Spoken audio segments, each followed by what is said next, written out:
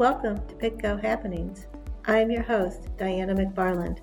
I'm here to give you a front row view of county government. I'm here today with Pittsylvania County Commonwealth Attorney Brian Haskins. Brian, thanks for being here. Thank you for having me. So I guess to start, if you just kind of want to tell me a little bit about yourself, how you got to where you are now as Pittsylvania County's Commonwealth Attorney. Sure. I was born and raised in Danville, was a graduate of GW High School, where my dad was my principal, by the way. I went to East Carolina University, then went to Regent University for law school, and came back to the area and practiced doing mostly criminal defense work in Danville and then later in Chatham. In 98, the former Commonwealth Attorney, my old boss, David Grimes, hired me, and I've been in the Commonwealth Attorney's office ever since. When were you first elected as the Commonwealth Attorney? 2014. Okay. I had to run in a special election in 2014. Okay. Then I ran in 2015 and then in 2019. So I'm due again in 2023. Okay, gotcha. I know generally you guys are in the courtroom, you guys are overseeing trials and all sorts of criminal cases, but tell us a little bit about what your department does on a day-to-day basis. What does the Commonwealth Attorney do? Well, I have 6 assistant Commonwealth attorneys who are all prosecutors that work under me and 3 administrative staff personnel. We're either in court trying cases or we're out of court preparing for cases and helping officers with their investigations. A typical day, if you're in the office, is officers will come over to talk about cases that are coming up next week, next month, or something that just happened. And they want to talk to you about, hey, help me write a search warrant, or where do you think I need to go, or what charges you think should be brought. Right. You mentioned that, you're in the courtroom for trials and hearings and all sorts of things like that. But also, you mentioned search warrants. So you guys are sort of, I guess, overseeing that as well? We don't have to oversee it, but we make ourselves available to help officers write search warrants because we have to defend them in court if they get challenged. And so my philosophy has always been, if you want to have a solid search warrant, then come see us and we'll help you write it and make sure that it's going to pass muster when it comes to court. Right. No, that makes sense. A big theme of this podcast has been talking about kind of the impacts of COVID-19 and how that's put a dent on everything. But what does that look like for you guys as far as trying, from everything from search warrants to trying cases to having hearings? How has that impacted you all? It shut us down entirely from court work for about 2 months. And of course, we had a backlog. We were shut down almost a year from being able to do jury trials because you didn't have the room to do it in the courtroom. And these cases tended to back up.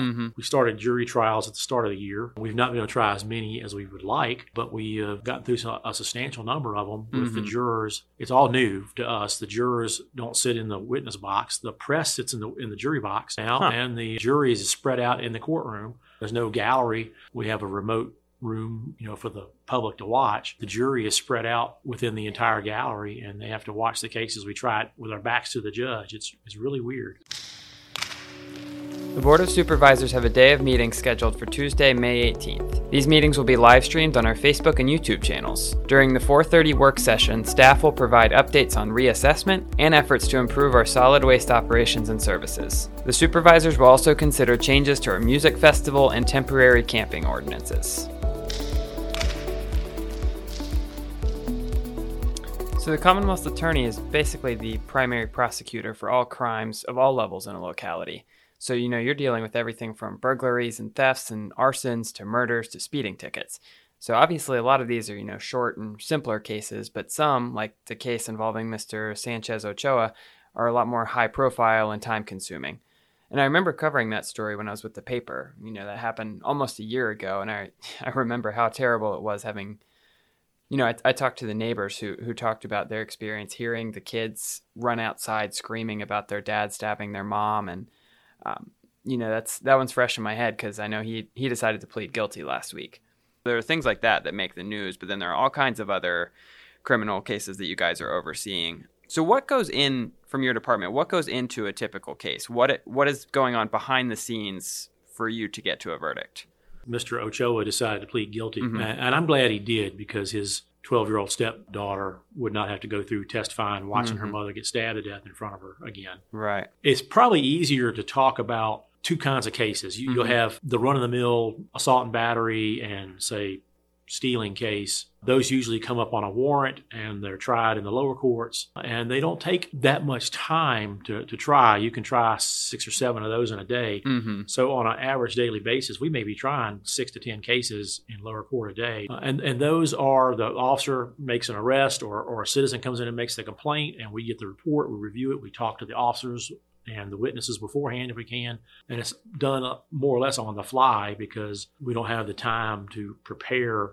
We talk to witnesses, but it's very much like emergency room surgery trying say a speeding case or a petty larceny from a store. We don't have the ability to put in as much time on those cases because the more serious cases take up so much more of our time. Mm-hmm. So for a more serious case, Ochoa, for example, and it was found guilty of first-degree murder and also threatening the officer. So the day that happens, we get a call. We assist them writing a search warrant. We go into the scene and see it because there's nothing like seeing it in person as opposed to seeing it in photos. Right. And then we spend a lot of time talking to witnesses, going over things with them, looking at body-worn camera if you have it, which takes hours and hours of time to do.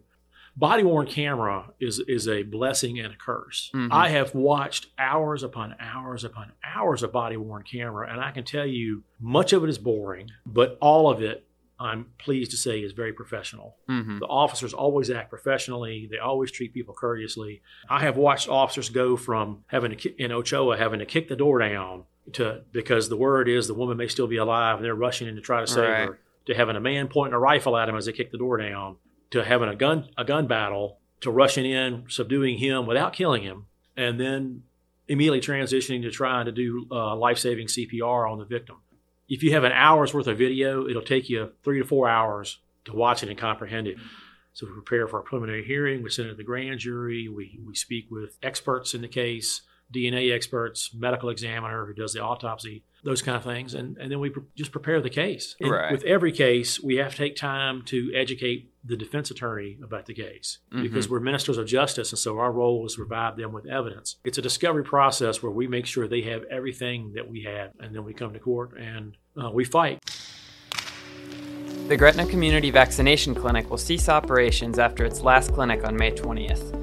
Over 1,500 doses of vaccines were given at the clinic, including over 1,300 doses of the single-dose Johnson & Johnson vaccine. Those who have not yet received a vaccine and want to receive one should look on vaccines.gov.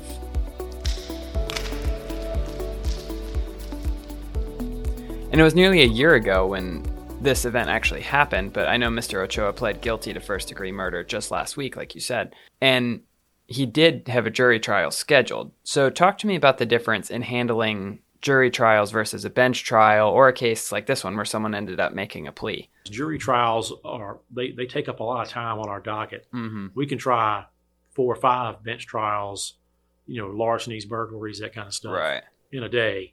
A murder trial is at least 2 days. The Tiptons that we just tried, Brianna and Shannon, we had tried them separately. That combined, they took up 5 days. Wow. For a felony murder, for allowing their either mother or grandmother, depending on their relation to her, die in their care from elder neglect. Mm-hmm. Terrible case. Took 5 days, a whole week of docket, ultimately to try it spread out over 2 months. I know I've heard you talk about this, that there are lots of legislative changes coming. So talk to me about some of those upcoming changes that will impact the way that your office operates. The first major change that's going to impact us is the Virginia legislature last fall decided that the citizens of Virginia are no longer going to be entitled to recommend a punishment for jury trials. The way it has worked, maybe as far back as when Patrick Henry was our first governor, was the jury not only decided guilt or innocence, but they would recommend the punishment within the range of punishment provided by the legislature. Right. So, for example, Mr. Ochoa, for the murder charge alone, was looking at 20 years minimum to life in prison. Mm-hmm. A jury, because this trial would have happened before July 1, when the change takes effect, would have been able to recommend that punishment. Right. And Pennsylvania County juries tend to hit people pretty hard. And so we like to reserve jury trials that we get to ask for the most violent of the violent. We have, child rapists, for example. We always like to have juries on those because the juries, if they find the person guilty, they light them up. After July 1, juries cannot recommend the punishment anymore. Now the change is the jury only gets to recommend punishment if the defendant thinks it's to his advantage. The other change that's coming that's going to dramatically increase our workload is the new FOIA change. Before July 1 of this year, the newspaper or anybody else said, I want to see your file on Teresa Lewis, which is an old homicide that became famous because she was only the third woman in Virginia ever to be executed. Mm-hmm. Horrible, horrible crime. Had her husband and stepson murdered for insurance money. We have banker's boxes full of material on that case. Right. And every now and then somebody will say, send me that stuff, I want to look at it. And we get to write back and say, FOIA does not require us to give up criminal investigative files. Mm-hmm. Well, this year the legislature decided that we need to give those up. There's a cost involved in that. We can charge a fee based upon our hourly work rate and the copying, but there's no limit on who can demand the files or how many people can demand what file. Right. And we anticipate a large number of people demanding the files. The legislature's thought on that was, well, it's okay. It'll be a zero-sum game and won't cost you any more money because you can bill for it. Mm-hmm. The problem is who's going to do the work. If you demand, for example, Teresa Lewis's file, it'll take me months of going through that file to pull out all the documents because we have to remove every mention of the victim's name. So right. I'm just going to make up a name, for example. If you have a body-worn camera interview that's an hour long in a murder case and they're talking to just a witness, how did you know Heather? How did the defendant get along with Heather? Did Heather talk to you about the defendant? I mean, every other question is going to use Heather's name as the victim, and we have to edit every time that name shows up. You can't release the victim's image either. So it's going to take a lot of redaction. If we get flooded with requests, we're going to get bogged down and we're going to have trouble prosecuting and helping today's victims because we're having to go back and protect the victims of old cases, have to have their identity protected. Mm-hmm. And in any case that's more than 5 years old, we're going to have to find a way to edit VHS tape. Digital body-worn camera is only about 5 years old in the county. You can't just say, well, the victim's name is mentioned 100 times in an hour-long video, so I'm not going to release the video. The law says you edit out those 100 times and give them what's left. Right. No, and I remember when I was with the paper, I would do Freedom of Information Act requests. Information would be edited out. But, that's for like paper documents. I'm imagining someone going in, hitting, Control or Command F on their computer and knocking it all out or knocking out names. But yeah, when you're talking about editing hours and hours of video, that's a lot more intense. In Ochoa, if I said we spent 100 hours combined on that case, I would say probably 70% of that was body-worn camera review and redacting and making sure we had it all straight. Mm-hmm. We'll have to go through that whole process again if somebody wants to demand that file down the road. Right. The answer from some people in Richmond is, well, if you don't have enough time, then try fewer cases. And so I want to put the public service out that if this happens, let's commit fewer crimes to make it easier on us.